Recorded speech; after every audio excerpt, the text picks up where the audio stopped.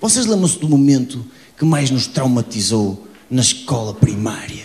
Eu vou-vos dizer qual foi. Foi aquele momento em que a professora entra na sala. Houve um dia, pai, no segundo ano, que a professora entra na sala, ou no primeiro, não sei. Que a professora entra na sala e diz assim: meus meninos, a partir de hoje vamos começar a escrever a caneta. Nós só escrevíamos a lápis, porque um gajo enganava-se e apagava. Mas naquele, a partir de hoje é a caneta. Lembram-se da consumição que era uma... Professora, a caneta? Sim. E lembram-se da nossa preocupação? Era assim: ai meu Deus, porque se eu me enganar, depois tenho que riscar e o caderno fica feio. Vocês lembram-se do nosso caderno quando nós andávamos na primária? Aquela merda era marcas de dedos, era bocadas de pão com manteiga, era terra que aquilo caía ao chão, era a sebenta, lembram-se? Por isso é que aquilo se chamava sebenta. Porque a puta estava mesmo sebenta, aquilo era nojento. Mas nós, não, é que eu depois vou arriscar e fica feio. Com humor não se brinca, humor não se brinca, humor, com humor não se brinca, humor em Portugal, humor, com humor não se brinca, humor, com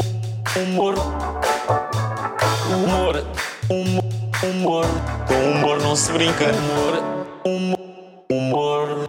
Pois é. Assim, em menos do nada, já vamos no 40º episódio do Com Humor Não Se Brinca. Não tarda nada, fazemos um ano disto e por isso mesmo, saibam que este superlativo podcast irá comemorar de forma extrusiva esta data. Fazendo o quê? Fazendo uma noite comemorativa no São Jorge. Onde? Na Sala Grande. Isto não é para meninos. E com alguns dos mais vultosos nomes que por aqui passaram. Vamos tentar ter 1000 pessoas em palco e umas 800 na plateia. Será esse o nosso objetivo. E vamos conseguir. Marquem a data e depois não venham com desculpas de ai que tenho um casamento marcado e é o meu, ai que vou de férias para o Recife, ai que tenho uma operação à vesícula. Não. Não nos venham com desculpas mansas. Comprem o ticket o quanto antes, que isto vai começar a estar à venda em breve. Se é que já não está. Se calhar já não está.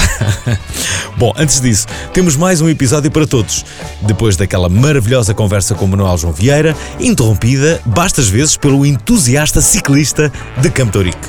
Eu acho que as minhas canções, a Mário Lu da Chamir Tocou, no fundo é o meu tipo de ajuda social e eu tento ajudar as pessoas e acho que isto ajudou algumas pessoas, mesmo que eu agora comece a fazer músicas que sejam mais metafísicas ou sentimentais. Acho que já cumpri o meu serviço militar obrigatório de músicas de cocó xixi. Esta semana temos connosco o humorista com o melhor cabelo de entre todos os humoristas. E se há pessoas com propriedade para falar de cabelos, eu sou uma delas. Respeito, por favor. É também um dos que tem maior longevidade e mais graça nessa arte. Hugo Sousa é stand-up comedian de raiz, já escreveu 2 solos e até uma série de televisão. O Nelson até fez uma perninha nesta série, interpretando o papel de um rebarbado. Isto é basicamente fazendo dele próprio. Não se deixem enganar então pelos momentos mais pesados deste episódio. Há momentos pesados, sim. Falamos de cancro, falamos de doenças venéreas, mas também demos as melhores gargalhadas com as maiores desgraças da humanidade. I am officially running for President of the United States. Pois. Afinal de contas, o humor também serve para isso, não é? Para curar e para relativizar problemas. Dream is dead. But if I get elected president, I will bring it back bigger and better and stronger than ever before, and we will make America great again. Ainda tivemos a aparição surpresa de Carlos Perreira, que foi como se estivesse a aparecer a Nossa Senhora de Fátima, mas a entrar por uma porta. Mas nem tudo é mau. Há malta que goza, tenta gozar, não é? Diz, normalmente eu tenho uma página no Facebook, e normalmente quando faço vídeos, há sempre um engraçadinho que comenta R's, só assim, como se estivesse a avisar-me que eu tenho essa pronúncia. É como aquelas pessoas que têm um sinal no canto da boca e é sempre um gajo que diz assim, olha, tens aí uma cena. Mas nem tudo é mau, nisso carregar nos erros, nem tudo é mau. Por exemplo, dá imenso jeito para engatar miúdas e eu nem preciso de flores. Até porque provavelmente ela nem ia perceber que eram flores. Íamos ficar dias e dias naquilo. Mas dá-me imenso jeito para safar miúdas, porque elas pensam sempre que eu nasci em França. Se vocês veem meio sotaque já está cá, não é preciso muito. Tempo quando elas estão com os copos, até um croissant serve. E pronto, segurem-se, aqui vamos nós, Hugo Sousa, no Com Humor Não Se Brinca. O nosso convidado esteve no Brasil ainda, mas não vem bronzeado. Nada, eu tenho que ter cuidado com o cancro de pele. Ah, sim? Sim, já tive um, não quero ter outro.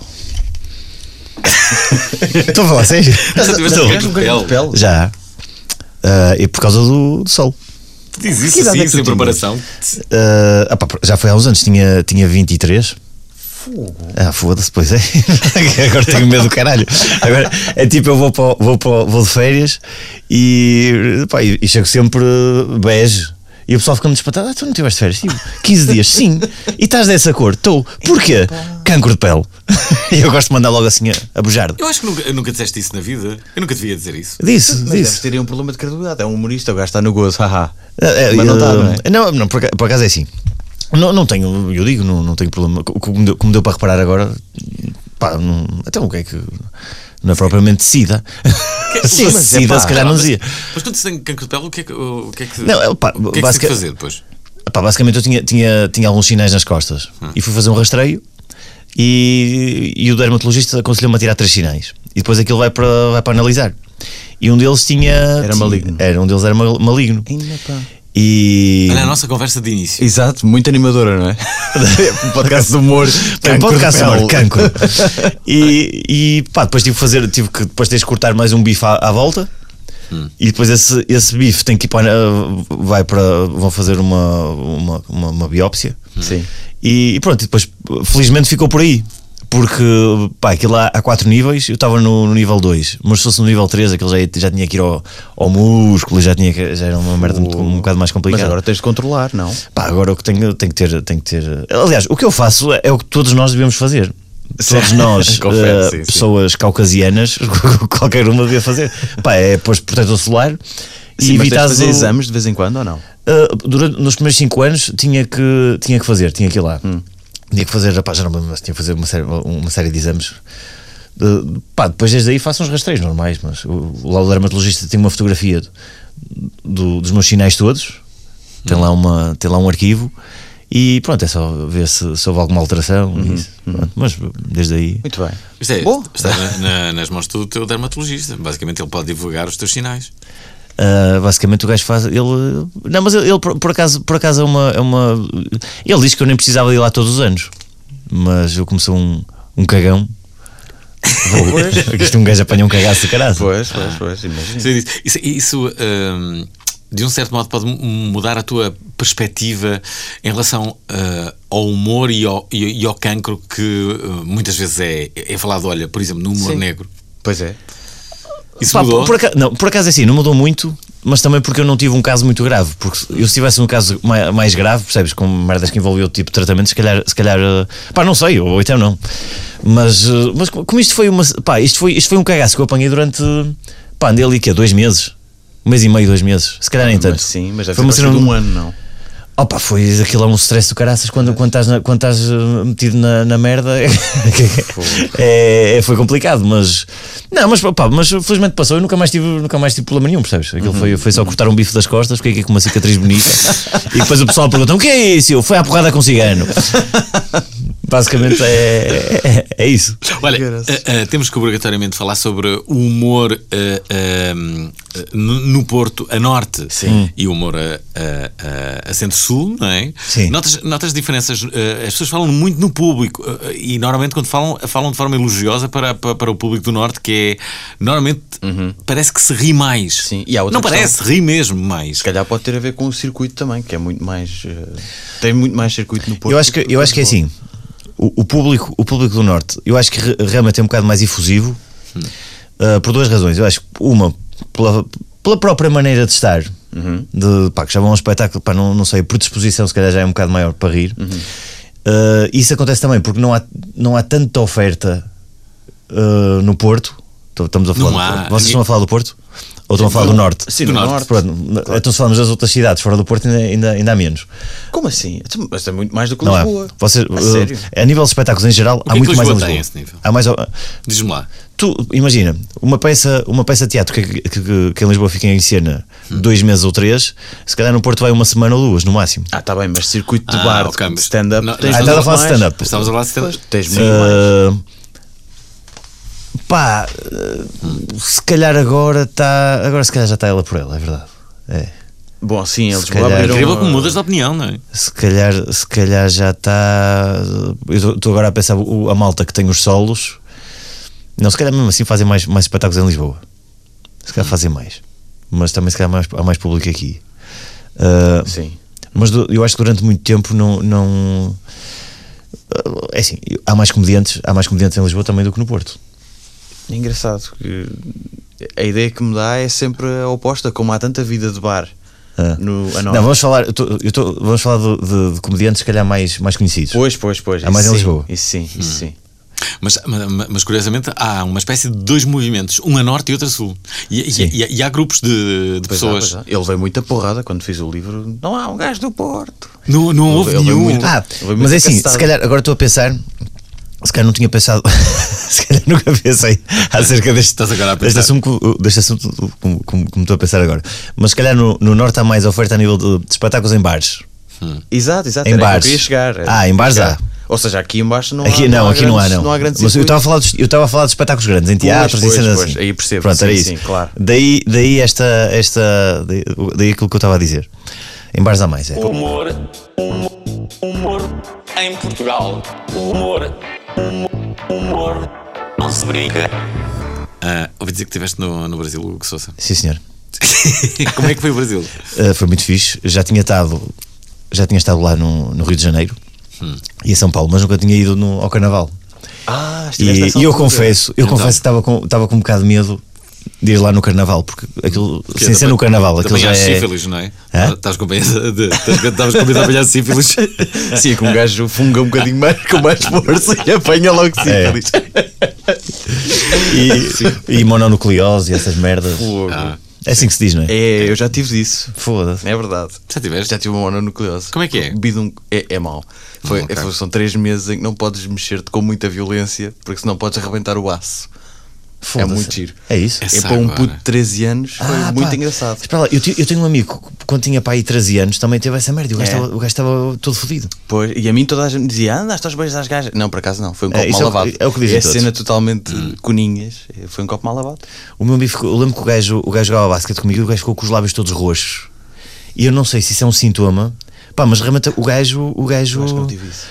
Agora é assim, eu não sei se foi coincidência, mas é coincidência a mais. O gajo estava num treino e estava com os lábios roxos. Eu não, de certeza que tem a ver. Certeza, tenho a certeza absoluta que eu nunca tinha visto ninguém assim. E o gajo assim ficou doente e estava com essa merda. Como é que foi a tua adolescência? A minha adolescência. Como é que tu eras? Jogavas basquete, hockey patins, Não, calma lá, aos 6 anos fizeste patinagem, não foi? patinagem? Fiz essa, comecei com a patinagem porque eu queria ir para o hockey em patins. Ok. Só que eu não tinha, eu não tinha jeito nenhum para aquela merda, meu. Não consegui. Mas espera lá, o que é que tu fazias no na académico. patinagem? Eu também Os gajos joguei, do académico. claro. E depois passei para depois, passado uns anos, depois andei no karaté, andei em montes de merdas, mas nunca o único desporto que depois segui foi a modalidade do basquetebol. Mas chegaste em que equipa que jogaste? Joguei no académico, eu joguei em muitas equipas. Eu joguei no académico dos 12 até aos 17. Depois fui jogar para o Porto. Fui jogar no Porto? Sim. Depois joguei no Porto 3 anos. Bem, Na equipa de Júniores Esperanças, que era Júniores e Sub-24. Mas tu perdeste a tua, não é? Não seguiste os Júniores Esperanças, depois não te deram esperança nenhuma a ti, não é? Não foste para os séniores. Não, depois aconteceu. O que aconteceu foi eu tinha mais um ano. Deixa-me adivinhar. Falta de talento? Também. E daí eu tinha mais um ano para no Sub-24. Mas depois tinha que acabar a faculdade, que já tinha perdido 2 anos da faculdade e já estava a ver muita merda lá em curso é que casa. tu tiraste? Desporto e Educação Física. Tu tens estudos, portanto. Andei na escola. E meteste nisto. Já viste? Isso é Andei na incrível. escola. Peraí.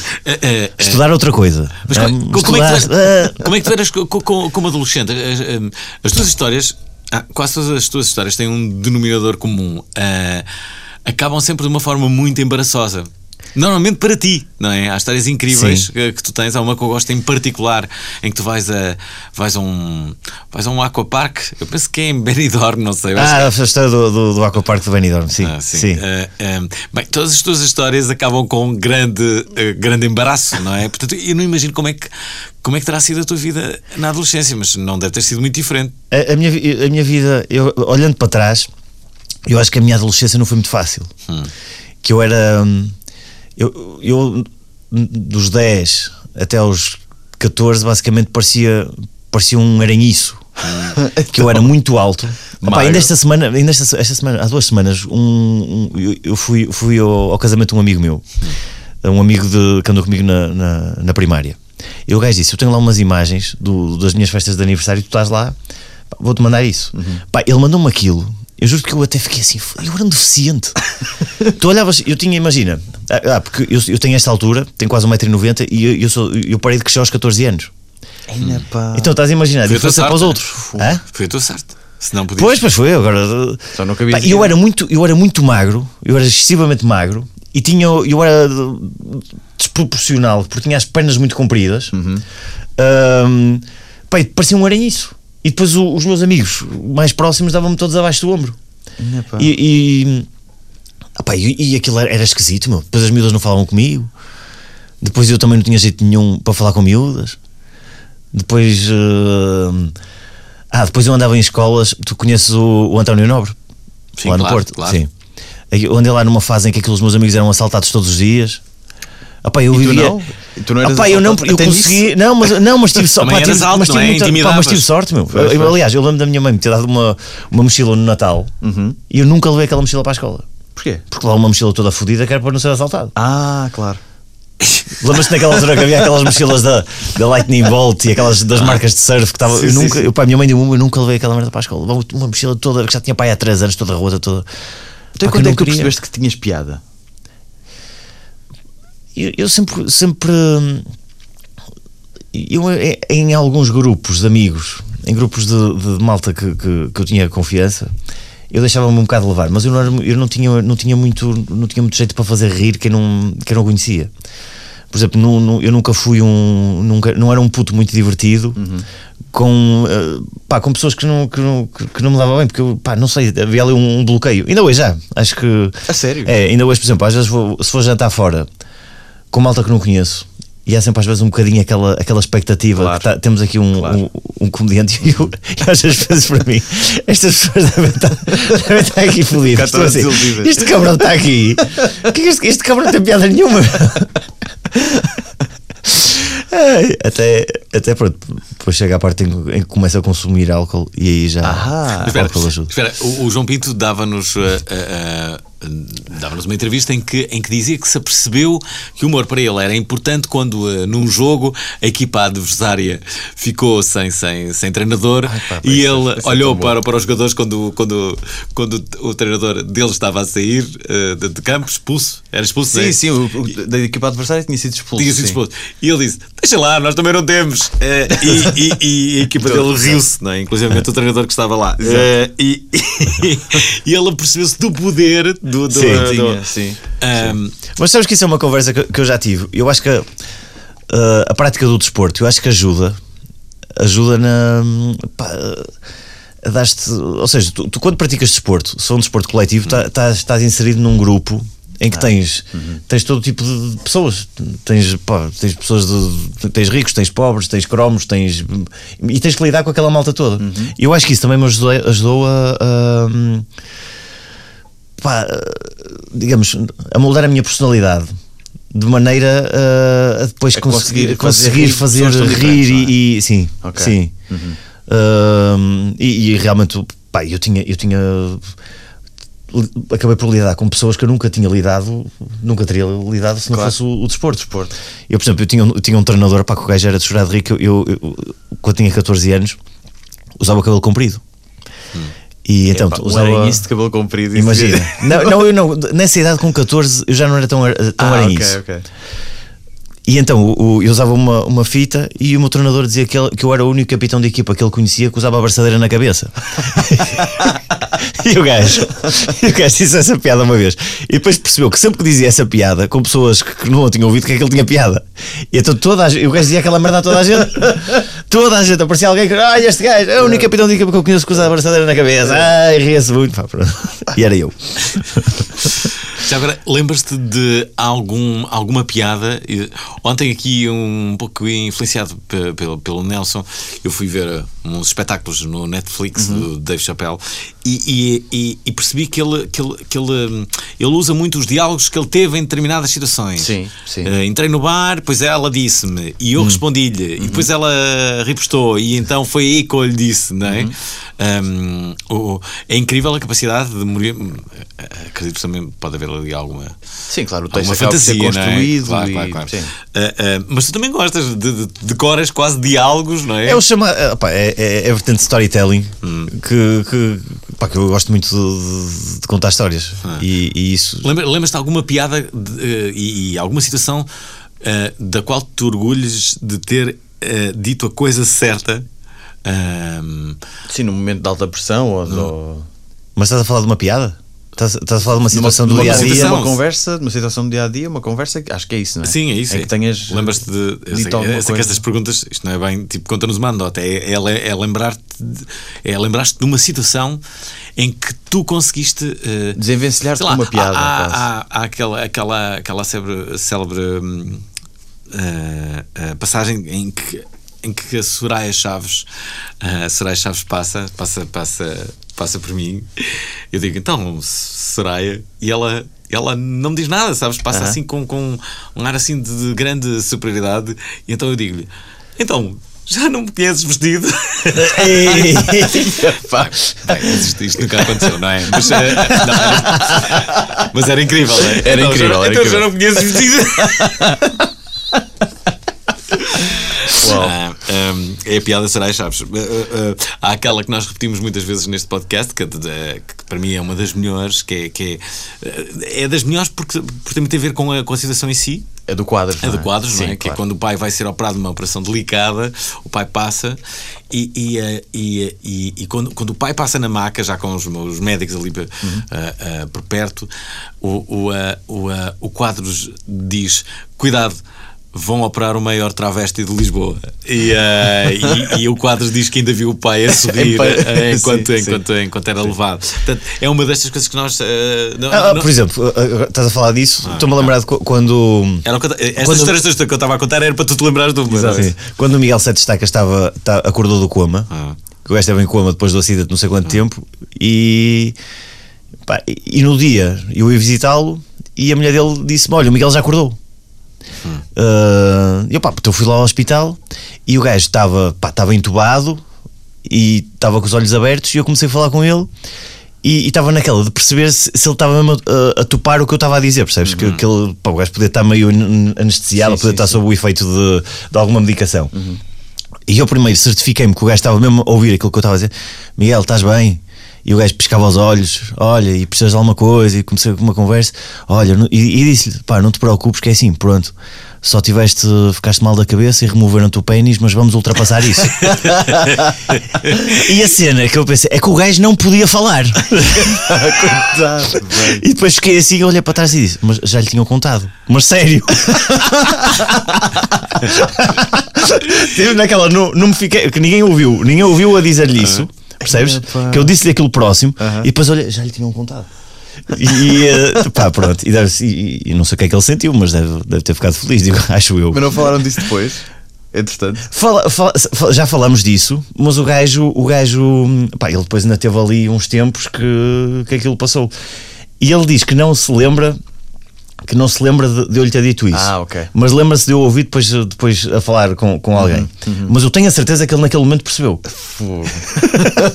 É incrível. Tu daste muito bem com ele. Como é que tu viveste esse mal? Eu lembro-me de ter. Foi muito fodido. Foste a única pessoa que eu tentei falar nessa altura, nos dias que sucederam, e eu lembro-me de tu dizeres que que não querias falar ainda. Eu estava-te a tentar pedir informações, mas olha o que é que aconteceu, como é que ele está, e eu senti que tu estavas muito perturbado com tudo aquilo que estava a acontecer. E foram imediatamente nos dias a seguir, no dia a seguir. Pá, não, uma coisa que não ajudou nada é que o gajo, é que eu não estava em Portugal. Estava de férias, que aquilo foi em agosto. E depois eu estava numa situação que assim, faltavam 3 dias para regressar. E eu depois estava naquela, mas o que é que eu vou fazer? Volto, fico, e depois começava a ligar para toda a gente. E depois também a informação que chegava também não era muito. Os próprios médicos, os médicos só disseram à família assim: olha, preparem-se para o pior. E tu ouves uma coisa dessas, e eu acredito que eles não sabiam mesmo o que é que um gajo que bate com a cabeça da maneira que o gajo bateu. Claro. E então, eu não tinha. E depois o que custa mais se tu sabes, se os médicos dizem assim: olha, isto aconteceu assim, mas o gajo está estabilizado, e pronto, e agora vamos esperar. Não, eles não diziam isso. E para além disso, tu só é assim: se partires uma perna, o pior que pode acontecer, sei lá, é ficar sem a perna. Pois. Agora com a cabeça, depois o pessoal começou-me a ligar: mas ele vai ficar bem, mas ele bateu com a cabeça, mas ele vai ficar com sequelas, mas ele vai ficar com isto. E eu não sabia nada. E também queria saber. Claro. E isso foi muito complicado. Estava em Menorca. Depois cheguei, depois ia ao hospital todos os dias visitá-lo. Mas foi uma situação muito, muito. Agora eu rio-me, mas na altura aquilo foi uma merda muito complicada. Mas felizmente o gajo depois já começavam a correr rumores de que ligou uma vez esta merda, ligou uma vez o Oscar Branco e diz-me assim, tipo no meio daquela merda toda, e diz-me o Oscar Branco assim: mas tu sabes que o gajo é muito provável que ele tenha que aprender outra vez a falar, a caminhar, a comer sozinho. Assim, foda-se, Oscar, como é que tu sabes dessa merda? Porque é que dizes essa merda? Eu acho que ninguém te disse essa merda. Estamos a poucos dias do acidente. Tu não sabes, porque é que tu estás a dizer isso? É que tu dizes isso depois o pessoal começa a espalhar a palavra. Sim. E eu assim, pois realmente é com um amigo ou que não sei o que. Caralho, mas não digas essa merda, meu. Tu não sabes, meu. Sim. É aqueles rumores que depois a malta. É curioso dizer isso, porque um dos meus melhores amigos teve um acidente de carro, foi em 2010, em agosto também. E também ele esteve em coma 2 semanas. E os médicos o que disseram foi: ele tem um coágulo na parte frontal do cérebro e nós não sabemos se ele vai conseguir. Ele vai ficar vivo, mas nós não sabemos se ele vai estar lúcido ou se vai ser assim meio vegetal. Tá bem, mas eu acho. Acabou por ficar bom, sim. Mas os médicos nunca. Mas os médicos. Nunca. É preferível dizer o que estes médicos disseram, que é assim: mas como é que está? Não sabemos. Pois. Não sabemos, basicamente olha, ele está todo fodido que bateu com a cabeça no chão. Não há como saber. Do que já começar. Porque tem um coágulo. Eu prefiro às vezes não faltar ali um bocadinho de informação do que começares a pensar. Sim, é verdade, nós andávamos em pânico. Aquilo. Ainda por cima era um tipo totalmente. Era e continua a ser totalmente destravado, mas muito engraçado. E nós pensávamos: foi um tipo com tanta vida. Hugo, assim. Para sairmos daqui, que estamos outra vez. Exato. Uma pergunta. Vamos falar em doenças venéreas agora. Não, podemos falar. Mas antes disso, depois falamos em doenças venéreas. Tu foste dos poucos humoristas que foi fazer humor em inglês. Onde é que foi? Ao Reino Unido? Foi Londres, não foi? Foi Londres. Fiz em Londres e em Nova York. Mas em Nova York foi uma experiência muito curta. Fiz lá são uns 5 open mics. Mas não gostei muito da experiência, que os gajos tinham lá tens de estar no meio para às vezes conheceres quais são os melhores e tens alguém que te ponha nos open mics fixes. Em Nova York só fui a um que eu acho que realmente valeu a pena. Os outros eram às 6:30 da tarde. E depois é uma merda que estás naqueles em open mics onde há muitos humoristas e os gajos já estão à espera. Basicamente estás a atuar para outros humoristas. E os gajos estão ali à espera da vez e tu estás a falar, eles não estão a ouvir nada, que eles estão a olhar para os papéis e estão. Só houve um que foi fixe, um que eu fui que foi realmente porreiro. Agora em Londres já andei durante uns 4 anos, lá com muita regularidade. E lá consegui fazer alguns, fixe. Fui alguns merdosos, mas depois já sabia mais ou menos e consegui cortar esses. O que é que já sabias mais ou menos? O tipo de humor que eles esperavam de ti? Não, quando eu digo merdosos... Adaptaste o teu humor Não, tens que adaptar. Tens de terem atenção as referências que fazes, tens de terem atenção os timings. O que é que disseste sobre Londres, lembras-te? Claro que falaste sobre eles, não é? Mandei uma piada acerca do Charlie, porque eles lá na rua não a vender Charlie, que é Coca. E eu já foi há algum tempo. Eu disse uma piada qualquer que era... Como é que era aquela merda, pá? Foda-se. Nos estudantes vir para aqui,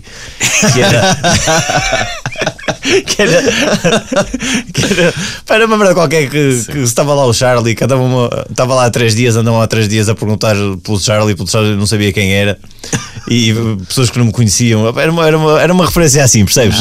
Mas tinha uma piada, na altura tinha uma piada, agora não lembro qual é. Mas não falei muito de Londres, eu basicamente adaptei as piadas que tinha aqui. E o que é difícil é isto dos timings, porque há uma piada que tens um ritmo aqui que em inglês não é o mesmo ritmo. Pronto, isso é que é o mais, eu acho que é o mais difícil, é encontrar o teu ritmo em inglês. E eu até lá, a minha persona de stand-up até não é a mesma que eu faço aqui, que eu lá não uso uma persona. Tens uma persona diferente? Tenho. Como assim? Eu aqui basicamente sou eu próprio. Eu lá exagerava no sotaque para tentar pôr isso a meu favor. Tentava havia lá uma... Como é que serás tu a falar em inglês com o sotaque? Fala aí um bocadinho. Deixa eu ver. Hello, ladies and gentlemen. Era mais ou menos Mourinho. Estás a ver, mais ou menos. Mas eu não queria que eles dissessem isto é o Mourinho a falar. Atenção, não queria que eles dissessem aí, está aqui o Mourinho a contar a piada. Não. Mas usava, sabes aquele de estás-te a cagar de dizer as palavras como se fosse em português. Hello, ladies and gentlemen, my name is Hugo e I'm here to tell some jokes. Ok. First one. True story. E eu começava a contar uma piada. Sim, ok. Eu tenho uns vídeos no YouTube disso. A sério? Tens vídeos? Ok. Então vamos ver aqui. She used to yell at me. I don't like to hear women screaming. I don't like it. I don't know. Okay, there's one situation that I like. Okay, well, just one situation that I like to hear women screaming. I really enjoy it. I'm gonna tell you. One time I went to my girlfriend's home. I opened the door and I saw some candles and shit. Some incense smell. I was like, whoa. She appears with a nice lingerie, really. And I was like, and I thought, obviously, I was like, I'm gonna make you scream back. And I really did it. I told her on here, tonight I'm going out with my friends. Está Hugo Sousa aqui em Londres a fazer stand-up. Agora vais dar um workshop. Achei muita graça ao teu workshop e acho que tu és uma boa pessoa para o fazer, porque é um workshop de stand-up comedy. E tu deves ser das pessoas que têm mais quilómetros de stand-up. Isto é, a melhor forma de aperfeiçoar o stand-up é, obviamente, fazê-lo ir para a estrada, claro. Não, e quase que aposto que já tiveste desde as situações mais confortáveis também às situações mais inóspitas, porque já andas aqui, inclusive já te encontrei. Aliás, já encontrei-vos aos 3 numa festa incrível. Aos 3 a quem? A ti, ao Sete Estacas e ao Seabra. E ao Seabra. Pá, aconteceu uma coisa incrível nessa noite. Que eu estava sozinho, ia passar música sozinho, normalmente eu levava o meu road manager. Nesse dia ele não poderia ir, e então eu estava por minha conta, o que era sempre para mim um tanto quanto desconfortável. Então eram para aí, sei lá, uma e tal da manhã, e eu quis ir ao quarto para tomar banho, não sei o quê, depois ir bem disposto e tal. Pá, e apanho a pessoa. O dono da pensão apanha e diz: está aqui, não sei o que, tem que ir provar o nosso vinho, não sei o que. Não, mas é que eu vou atuar agora, não posso. Não, nem penso numa coisa dessa, claro, não, agora claro. Vai provar, tu já sabes o que é que aconteceu a seguir, não é? E depois. Em que cidade foi? Adorava dizer-te, adorava dizer-te. Então conta a história para ver se eu me lembro. Bom, eu sei que basicamente eram vocês três em palco. Eu sei que entrei a seguir, sei que não estava assim muita gente, estavam assim, pessoas sentadas. Era um teatro, era uma cena ao ar livre? Não, era ao ar livre. Eu lembro-me que era ao ar livre e com cadeiras. Aquilo tinha tudo para correr mal e correu muito bem. Tanto correu bem a vossa atuação e também a minha. Porque as pessoas eram animadas e depois não sei explicar, aquilo correu muito bem. Nós já nos cruzamos também nas Pereira. Sim, já nos cruzamos várias vezes na estrada. Sim. Lá está. E por isso mesmo é que quando percebi que ias fazer um workshop de humor, disse: já fomos juntos para Monção? Pois foi. Aquela vez em Monção também foi fixe. Foi incrível. Foi o Samuel Lúria também. Sim, lá no teatro. Sim, nós já nos encontramos uma porção de vezes. Agora, nós somos umas putas desta vida, sabes? De estrada mesmo. Putas de estrada. Sim, mas isso também nos dá algum. Sim, porque andamos aí a aviar os clientes e aquilo é tudo. Aquilo vai tudo, mano. Isto é quem aparecer, vai. Mas espera, eu aposto que a quantidade de espetáculos que já fizeste de stand-up, que já percebes mais ou menos como dominar um público idoso, como é que fazes isso, que piada é que tens de ter logo inicial, deves ter piadas que à partida já sabes que funcionam. Sim. Basicamente eu como andei agora já o meu mercado, não sei se pode dizer o meu mercado, mas os locais onde eu agora faço espetáculos são diferentes dos sítios onde eu fazia há uns anos atrás. Que eu fazia muitos bares. Depois toda a gente quer fugir aos bares, não é? Agora já não faço. Faço um ou outro, mas cenas. Os bares é uma espécie de praxe para quem se quer iniciar no stand-up. E tem que ser. Tens de começar pelos bares. Não há. Acho que não há. Porquê é que tem que ser? Para ganhar Imagina, se calhar, tem que ser porque não há um circuito de imagina que não tinha que ser. Era muito melhor para as pessoas que se estavam a iniciar, se calhar não iam ter um público tão hostil e tão despreocupado. Eu acredito que houve muita gente que desistiu de fazer exatamente por ter começado a fazer em bares. E se calhar até perdemos alguns talentos de comédia por causa disso. Sim. Porque basicamente é assim, é muito cruel e há pessoal que basicamente que não tem pachorra para. Eu penso assim, eu comecei com isto muito novo. Eu comecei com 19 ou 20 anos. Mas eu se começasse isto com 30, eu não sei se estava. Não sei se me sujeitava a estar aí para o cu de Judas para atuar num bar com bêbados todos fodidos e tu ia mandarem-te para o caralho, meu. Percebes? Só que eu comecei novo. Eu gostava muito desta brincadeira. Há uma certa tolerância. Não estou para. Foda-se, nem. Não estava para isso. Sabes que a esse nível eu organizo o termómetro, o Festival Termómetro há 23 anos. E este ano eu tomei uma atitude que é decisiva, que é sair também dos bares. E porquê? Porque eu, embora eu gostasse muito daquele ambiente de nós estarmos a fumar e a beber, tudo isso faz parte da música. Sim. O core business ali são as bandas que estão a participar no festival.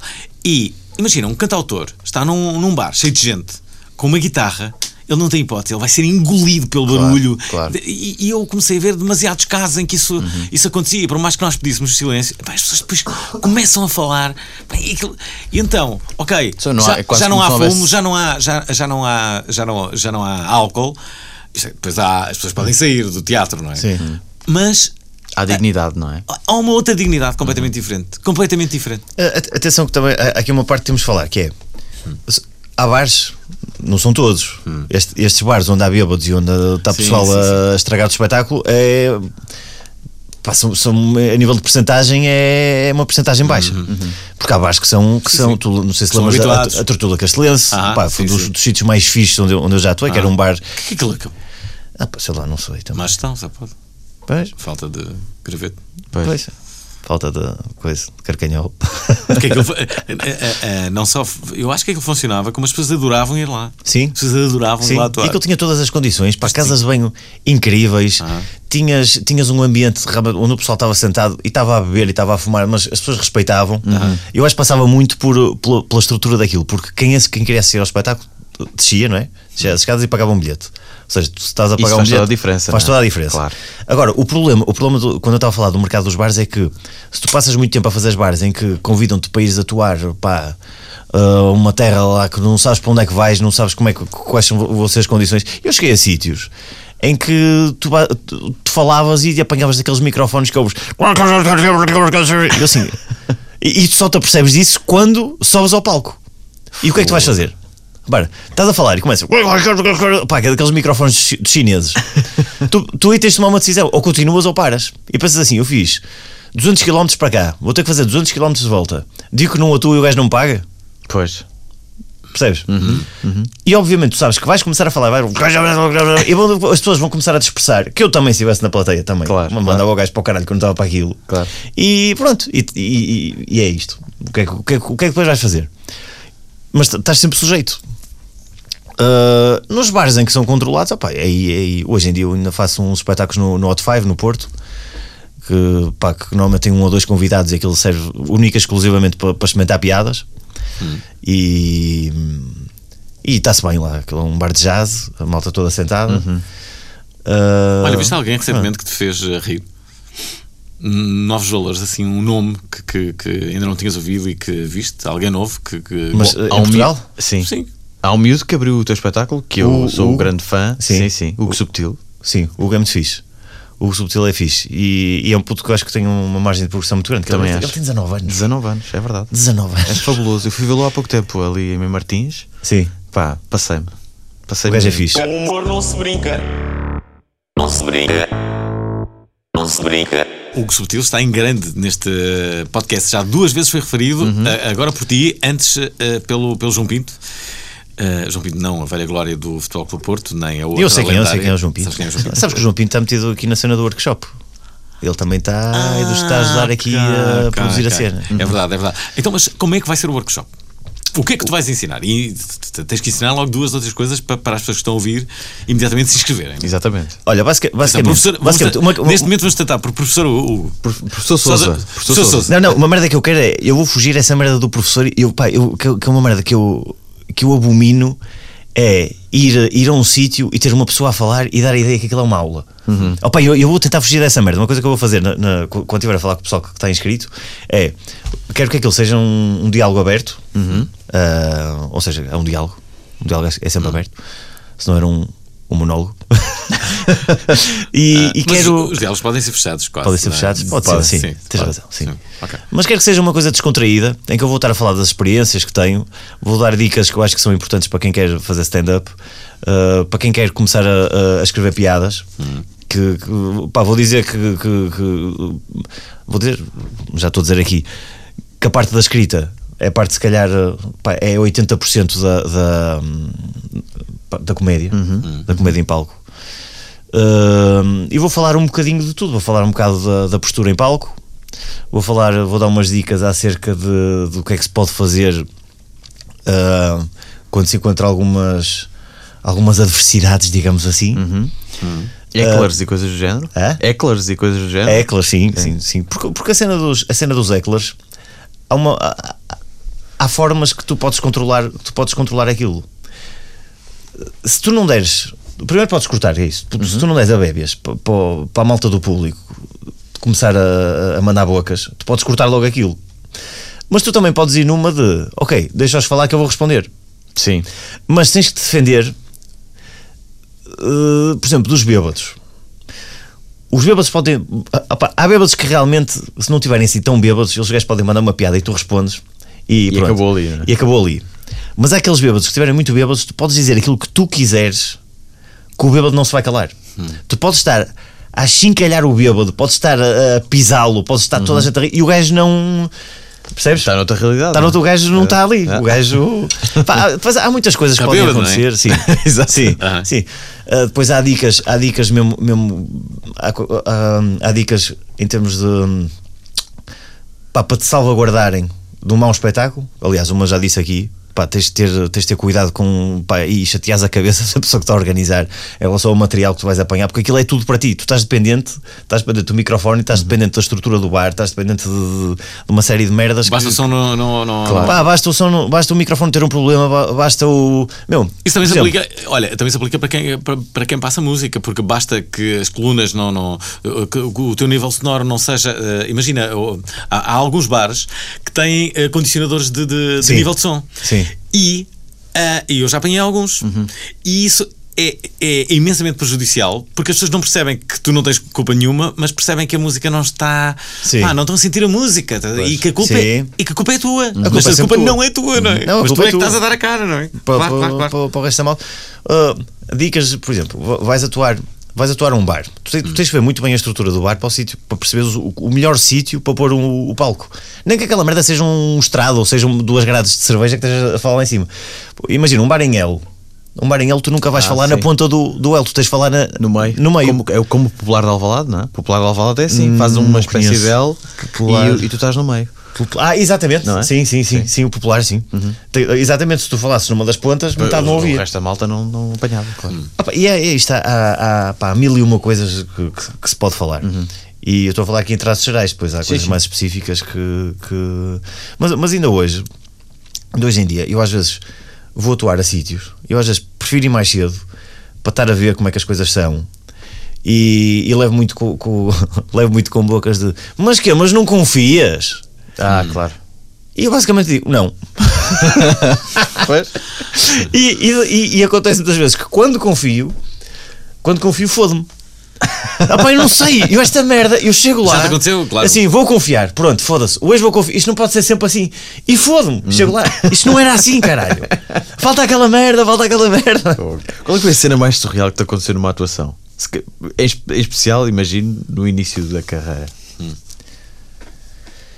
Olha, nunca morreu ninguém. Ok. Que acho que com que enroscas e estacionanço já aconteceu de morrer uma pessoa. Sério? Foi. Acho que já morreu uma pessoa. Mas morreu a rir? Não me lembro. Que a pessoa morreu a rir? Isso era incrível. Estava a rir e morreu. Sim. Não me lembro se morreu a rir. Eu acho que não morreu a rir. Eu acho que morreu mesmo antes do espetáculo começar. Ainda pá. Com um ataque cardíaco, uma merda assim. Um dia has de perguntar ao Pedro ou ao João Paulo que eles. Que loucura. E eles adiaram o espetáculo, depois nem sei se fizeram o mesmo de. Mas porque já não fazia diferença. Podiam fazer mesmo. Bem, isso pode acontecer.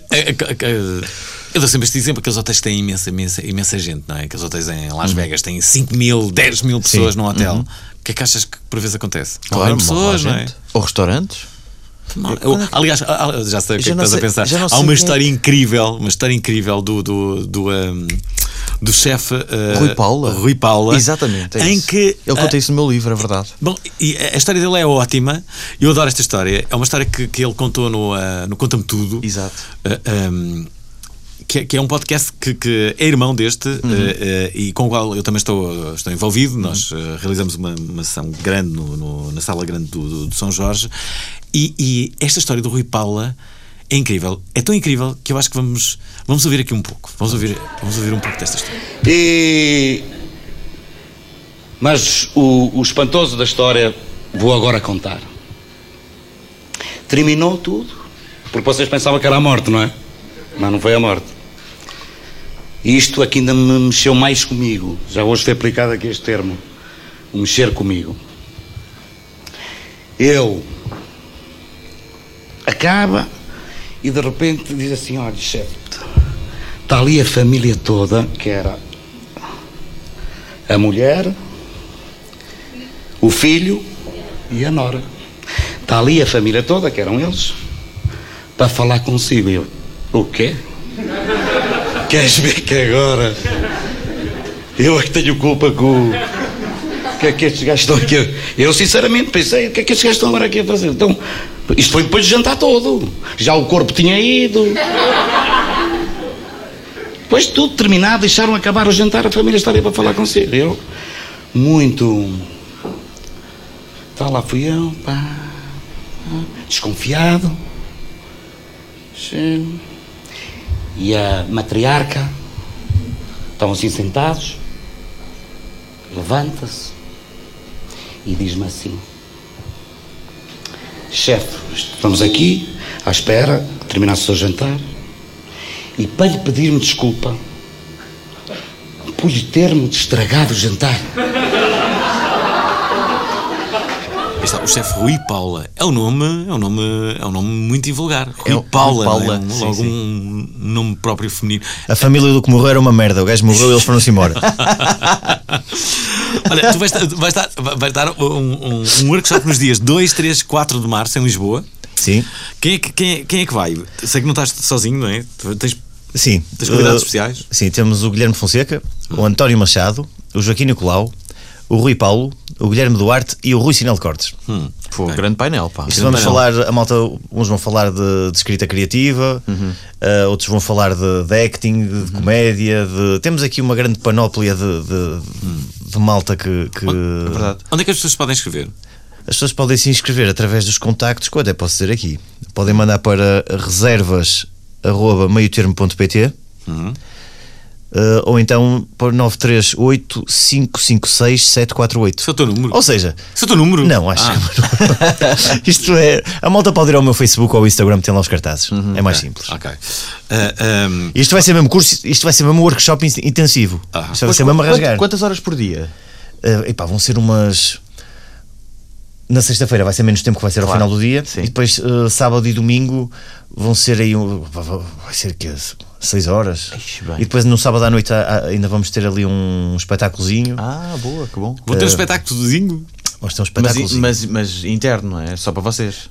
Não vai ser bem, uns convidadozinhos e uma malta. Muito bem, muito Sim, bem. vai ser fixe. Mas como eu estava a dizer, o que eu quero deste workshop, não quero que a malta vá para lá e vá para lá com um caderno e uma caneta e então vamos lá ouvir esta. Eu quero que a malta entre mesmo no espírito da comédia e de stand-up e que seja uma experiência agradável. Olha quem é que está aqui. Temos connosco Carlos Carlos Ferreira.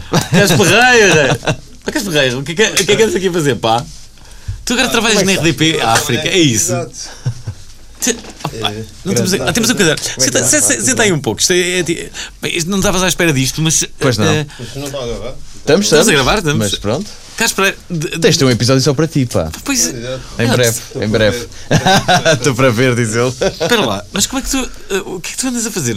Pá, faço umas macacadas. Espera aí. Faz umas macacadas, fala aí para o microfone. Não dá. Tens que falar aí para. Desculpa.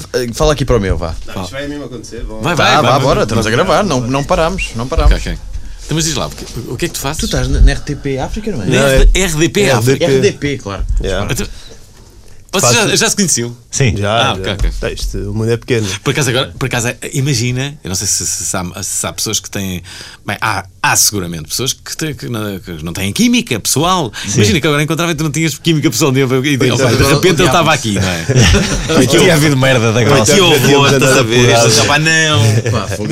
E eu tinha chegado a casa um dia, estava ele lá com os meus chinelos de quarto e a minha namorada assim da casa de banho. banho. Ele entrava e tu dizias: epá, com este gajo aqui eu não continuo, desculpa. Bem mau ambiente. Podia acontecer, não é? Então, mas diz lá o que é. Estou a fazer uma espécie de mata-bicho para os palopes. É isso. Mata-bichos para os palopes, é isso. Tens uma crónica diária? Sim, de humor, de manhã. É isso, como piadas. Olha, e a receptividade tem sido boa? Tem sido boa a receptividade? Okay. Pá, mais ou menos. Houve um tipo que escreveu para o provedor a fazer queixa. Um gajo de Cabo Verde. Um gajo de Cabo Verde. Estás a acertar. Por isso acho que sim. Isso é um bom sinal. Nunca fiz isto, mas sim, em princípio. Claro. Isto é sinal que estão a ouvir. Exato. E que não estão a gostar. E que chateia a gente. Olha, como é que está a tua vida? A minha vida está. É isto, não é? É só isto, não é? Não é só isto, mas é isto.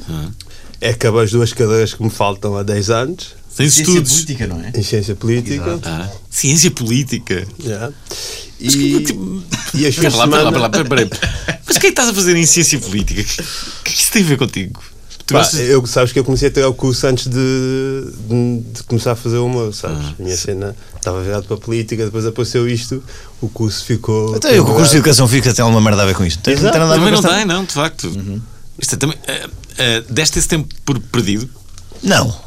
Acho que nunca se pode dar. Não se pode dar isso como tempo perdido. No fundo é uma licenciatura que eu aprendi qualquer merda, não sei o que é que foi, mas nunca dei aulas, mas nunca é tempo perdido. Então, mas Alvin, para ti qual é que seria o curso ideal para um humorista? Pois era isso que eu estava a pensar. A comunicação, pois, de facto não há. Outro dia dávamos uma ideia que era haver um curso pela primeira vez de humor. Imagina, uma licenciatura em humor. Achas que isso faz sentido? Mas repara, doutor humorista.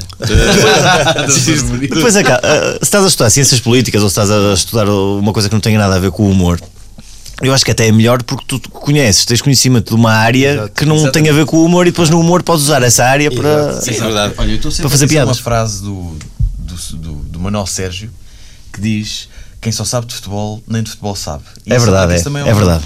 Não é? Concordo. Essa frase é muito boa, é do Manuel Sérgio. Já o entrevistei numa altura em que, bem, o Manuel Sérgio, não sei se sabem, mas é uma espécie de como direi, de... É o filósofo do desporto, quase. Não, e não é isso, é como se fosse o pai espiritual do Mourinho, não é? Sim. E também do Jorge Jesus, é assim e eu lembro-me que ele veio à Prova Oral e eu disse, epá, isso era incrível se o Jorge Jesus falasse lá à minha frente assim, então não fala. Ele liga ao Jorge Jesus, diz assim, não sei o que, estou aqui no programa de Alvin aqui. E ele, não vou falar. E não falou. E ele, então não fala. E o Jorge Jesus diz, não vou falar. Foi muito bom esse momento foi muito bom. Mas sim, e ele também foi do PSN, do Partido de Solidariedade Nacional. Vocês não se lembram disso? Epá, não. Não se lembram? Era ele. O António Sérgio. Claro. Não me lembro. Bom, de repente, já viste, o teu programa é invadido por outra pessoa. Terás que fazer isto nós vamos te avisar quando for o programa do Carlos Pereira e tu entras. Então espera, Hugo, o que é que. Há uma pergunta que eu quero fazer, que é esta.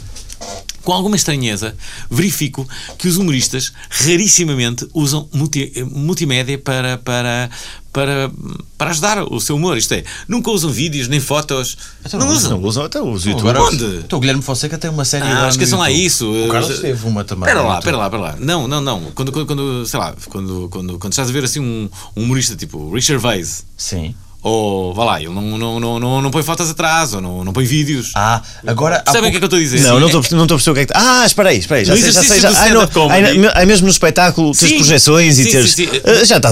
Já se usa isso. O Ricky Gervais no Animals e no Politics, acho que usava.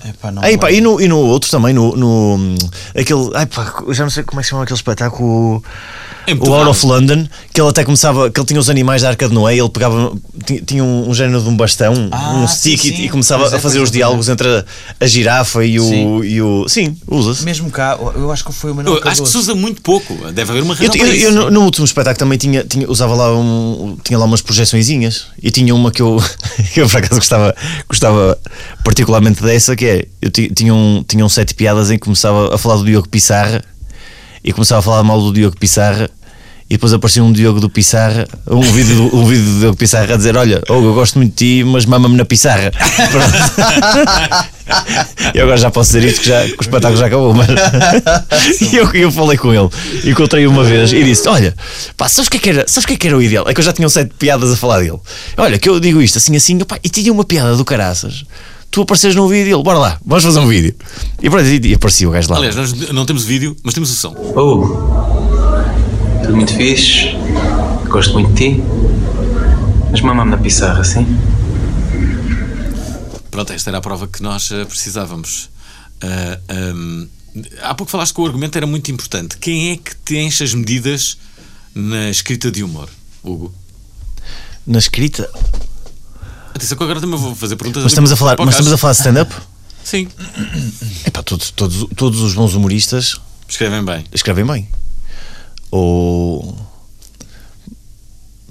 Aliás, escrever bem, escrever em modo stand-up. Porque há escrita em modo stand-up. Escrever pouco vais dizer. Quando fazes stand-up não precisas propriamente de ser um grande escritor ao nível da pontuação, percebes? Não é como estás a escrever um livro, mas tens que saber escrever. Aliás, eu escrevo da forma como eu já estou a imaginar que vou dizer. Exato. Então, mas de qualquer forma é escrita. Passa tudo pela escrita. É o teu caso também. Tu escreves? O quê? Se também escreves que diz nos teus textos, é mais ou menos isso. Ou tens alguém que te ajuda. Há muitos comediantes que têm pessoas que os ajudam. À partida no stand-up não tens. Não acontece. Tens alguns. Mas o Bruno Nogueira tem quadros, por exemplo. Sim, mas o Bruno também já não faz. Não, também tem. Ele tinha um solo que escrevia com quadros. Mas há poucos humoristas que têm ajuda. Porque eu acho que é um bocado o código de honra de stand-up. É cada um escreve as suas, ponto final. Okay. Mas é o que eu estava a dizer. Eu acho que para seres um bom stand-up comedian tens de ser um bom escritor de comédia. Apesar de que há alguns comediantes que eu conheço que não escrevem, eu escrevo tudo é Word e escrevo palavra a palavra, mas eu sei de alguns que não é assim. Põe só o tópico, não é? Põe os tópicos e depois põe umas ideias. Exato. E depois se calhar treinam em casa, dizer aquilo, e não eu tenho tudo escrito. O que é bom porque às vezes passo uns tempos sem dizer uma piada, qualquer que já não me lembro, e vou ao computador e está lá a piada. Mas já te aconteceu depois, imagina, quando estás a atuar, tens tudo escrito, desculpa, estás a atuar e entretanto ao longo da atuação vais tendo ideias e acrescentas. Claro que sim, claro que ele não tens de estar fixo, não tens de estar preso ao texto. Se era a segunda vez que foste fazer aquela piada, já não é igual como tinha escrito a primeira vez. E já me aconteceu não dizer uma piada há muito tempo, ou então começar a procurar os textos e leio coisas que escrevi que eu digo, isto é uma grande merda. E isto é horrível. Como é que eu tive coragem de dizer isto? Puta que pariu. Mas depois não pensas, tipo, isto é uma grande merda, mas espera aí, mas se eu for por aqui. Sim. Se encontras, às vezes encontras. Mudas e a piada fica. É verdade, encontras outro ângulo, ou encontras uma piada, uma maneira diferente de pôr aquilo. E sim, claro. Olha, claro. Tu ainda não disseste quem é a pessoa que te tira do sério a fazer humor. Quem é a maior referência para ti? Eu acho que é o Jim Jeffries. A sério? É. O estilo não é nada parecido com o teu, é curioso. Olha que há algumas coisas que é. Porque se tu reparares bem a cena do storytelling do gajo, sim, verdade, a parte das histórias, o gajo conta muitas histórias. É verdade. E isso é uma cena que eu gosto. Eu gosto muito do Bill Cosby. Que agora fica mal dizer isto, mas gosto. Violador! Caguei. Estou-me a cagar. Não tenho qualquer problema em dizer eu gosto do Bill Cosby. Mas ele violou. Caguei! Estou-me a cagar! Eu não estava lá com ele quando ele violou. Então para isso também não havia músicas do Michael Jackson, não é? É pedófilo e o caralho. Ninguém diz nada. Que o Michael Jackson é bonito. Não, ele afiambrava. Ele afiambrava ali não é? Anda a ver os carroceis que eu tenho em casa. É pumba! E ninguém diz nada. Estou-me a cagar para essa merda. E o Luís C.K. também, caguei! Eu não tenho nada a ver com aquela merda, não vou preso, caralho. Ele é que vai, foda, olha, eu não quero saber, está lá. Eu rimo das piadas, pronto. E tu, queres esperar? David Chappelle. David Chappelle. Yeah, gosto muito. Viste o novo do Chris Rock? Vi. Eu gostei, é bom, mas pronto, sim, não tem a profundidade do Chappelle. Claro. Também é, depois há o Luís C.K., mas pronto, esse é o comediante dos comediantes, não é? Caguei! Se eu gosto do Luís C.K. Meteu os dedos, que se foda, não interessa. Aqueles dedos escreveram muitas piadas boas. Adoro esse statement. Cá está. Estamos quase a acabar este programa. Temos que. O storyteller tem de contar uma história, não é? É verdade. Hugo, sabes que nós temos. É a nossa pergunta, o que dizem os teus olhos, não é? Mas não temos a pergunta, mas pedimos sempre que nos contem uma história. Mas antes disso, temos que passar um som do humorista favorito do Hugo Sousa. Jim. So I go to a therapist every now and again. I literally had one of those moments with my therapist where she was saying words like, I'm going to say a word and you say the first thing comes into your mind, like just out of the movies, right? And she went like red and I went blue, and then she went cooking and I went food and all that type of stuff. We went like this forever. And then she went, like for the last question, she went, and what's your favourite thing in the world? And I went, coming on a girl's face.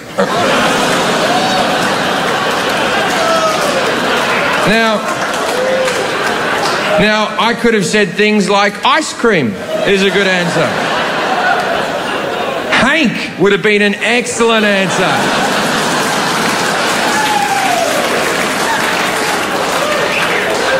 But I said coming on a girl's face.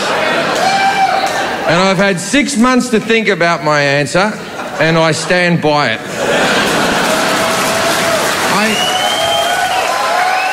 Aí está, Jim Jeffries, uma das referências de Hugo Sousa, convidado de hoje. Hugo, eu vou dizer aquilo que já te disse em off. Eu não sei porque é que vocês põem essas merdas. Porque vocês estão... Tu ouves muitos, não é? Vocês põem essa... Porquê? Eu enquanto ouvinte, estou-me a cagar para essas merdas que vocês põem. Está bem que eu não sou o convidado mais interessante. Mas há muita gente que está a descobrir humoristas à conta disto. Pá. Sim. Há muita gente que nos diz isso. Está bem. Está bem. Não, porque imagina, sabes que também depende, mas eu aprendi muito mesmo quando as pessoas que eram as minhas referências diziam que gostavam de determinada coisa. Sei lá, o Miguel Esteves Cardoso uma vez deu, que era uma das minhas referências maiores, e ele um dia disse que os dois escritores que ele seguia eram claramente o Beckett e a Cristina Bessa Luís. Curiosamente, segui de uma forma, sei lá, comprei tudo do Beckett, que é claramente o meu escritor favorito de sempre, de todos. E a Cristina li algumas coisas, é ótimo, mas não fiquei assim fã. Mas a partir daí, de cada vez que, sei lá, olha, o Ruizinho, que também era. E eles abriam a boca e diziam alguma coisa. Imagina, há muitas pessoas que gostam de ti que se calhar não conhecem o Jim Jeffries e que depois de teres dito exatamente quem é, se calhar vão a idolatrar aquela pessoa. Dizer, olha, ele fez-me descobrir esta pessoa que eu não conhecia. E eu uso muito isto. Eu uma vez fui ver o gajo a Londres e confesso que no final fiquei à espera que o gajo saísse e apareceu uma pita, que eu queria tirar uma fotografia com ele. E tiraste? Não consegui, o cabrão não saiu. Claro, filha da puta. Mas eu fiquei, e consegui uma vez tirar uma fotografia com o Ricky Gervais. E também eu acho que uma pessoa com a idade depois vais perdendo aquela cena de criança, de quando uma criança viu o rato Mickey e fica em histeria. E confesso que quando vi o Ricky Gervais, eu ainda senti aquela merda de ai meu Deus que ele está aqui, ai. Foi onde isso? Foi em Paris, numa convenção da Netflix.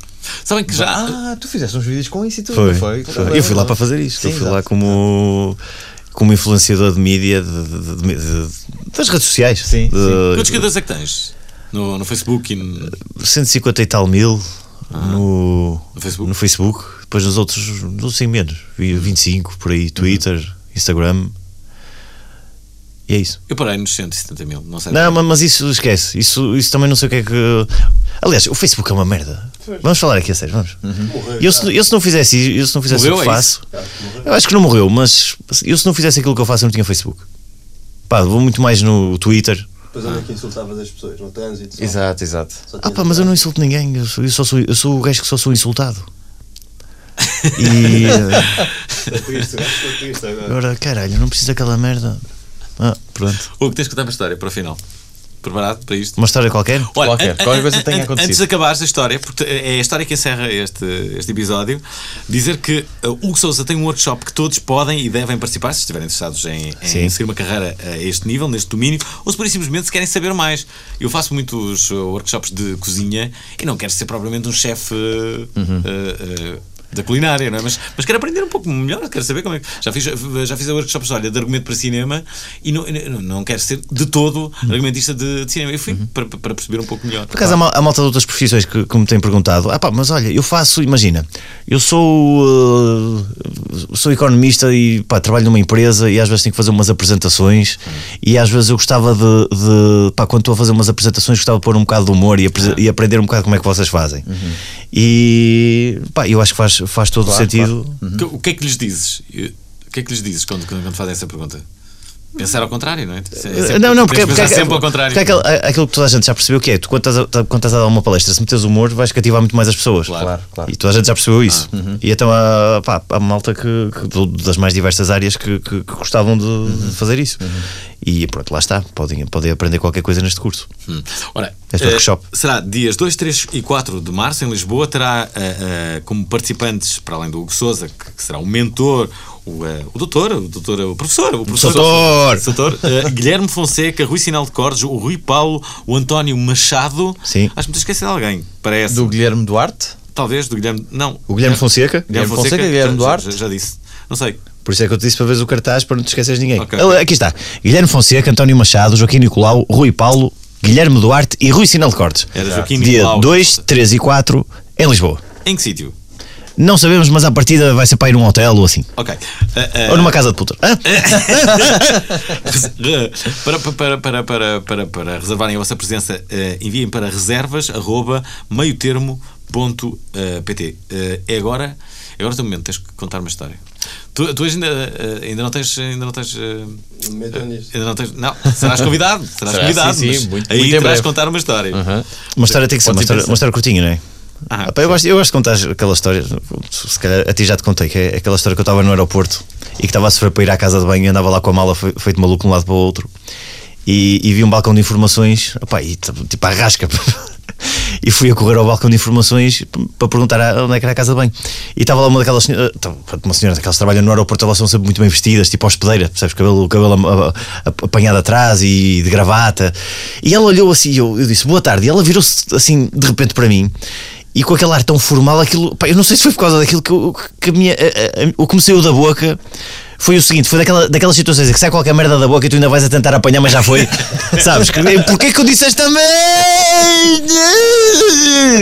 Porque o que me saiu foi: estou sim, bom dia, sabe-me dizer onde fica a casa de banho? E ela ficou a olhar para mim e eu, naquele segundo eu pensei que anormal que eu sou. E não disse nada, que eu até podia ter disfarçado. Estou assim, olha, desculpa que eu estou aqui meio cansado. Não disse nada. E ela olhou assim, tipo 4 segundos de... Ela deve ter pensado, estou sim. E respondeu, a casa de banho é lá ao fundo, e apontou para o fundo. E eu disse muito obrigado. E virei, e fui à casa de banho e fiquei a pensar, sou um anormal. Ainda por cima, isto foi no aeroporto do Porto. E pensei, se calhar a senhora até me conheceu. E pensei, este gajo é um anormal. E pensei, vou lá pedir desculpa. E vou para pedir desculpa. E estão duas, já tinha chegado outra. E elas estavam-se a rir. Que devia estar a falar de mim. E eu disse-lhe, olha, desculpa, eu vim aqui há pouco, olha, queria-lhe só pedir desculpa, porque há pouco cheguei aqui e disse, estou sim, bom dia. Ao que ela responde, tu. Cá está. Hugo Sousa. Importa recordar que o curso de humor acontece nos dias 2, 3 e 4 de março e podem saber mais nas redes sociais do Hugo. Aliás, podem inscrever-se em reservas@meiotermo.pt. Quanto a nós, para a semana teremos connosco um dos comediantes mais celebrados, mas menos conhecidos do grande público, João Pinto. O primeiro ano que eu estive no Benfica, o treinador era o Ivic e eu, o Rui Costa e o Mostoboy, que na altura estava lá também, não éramos titulares. Bom, é possível que não seja este João Pinto. É possível que seja um outro João Pinto, não sei. É melhor ouvirem, porque nunca se sabe quando é que aqui entrevistamos o Isaltino Moraes, por exemplo. Bom, se calhar isso é capaz de ser um bocadinho demais. Mas a ver vamos. O Com Humor Não Se Brinca é uma ideia original de Fernando Alvim e Nelson Nunes, com sonoplastia de Paulo Castanheiro, ilustrações de Pedro Lourenço e música de Bandex. Com humor não se brinca. Com humor não se brinca. Humor em Portugal. Humor não se brinca. Com humor não se brinca. Não se brinca.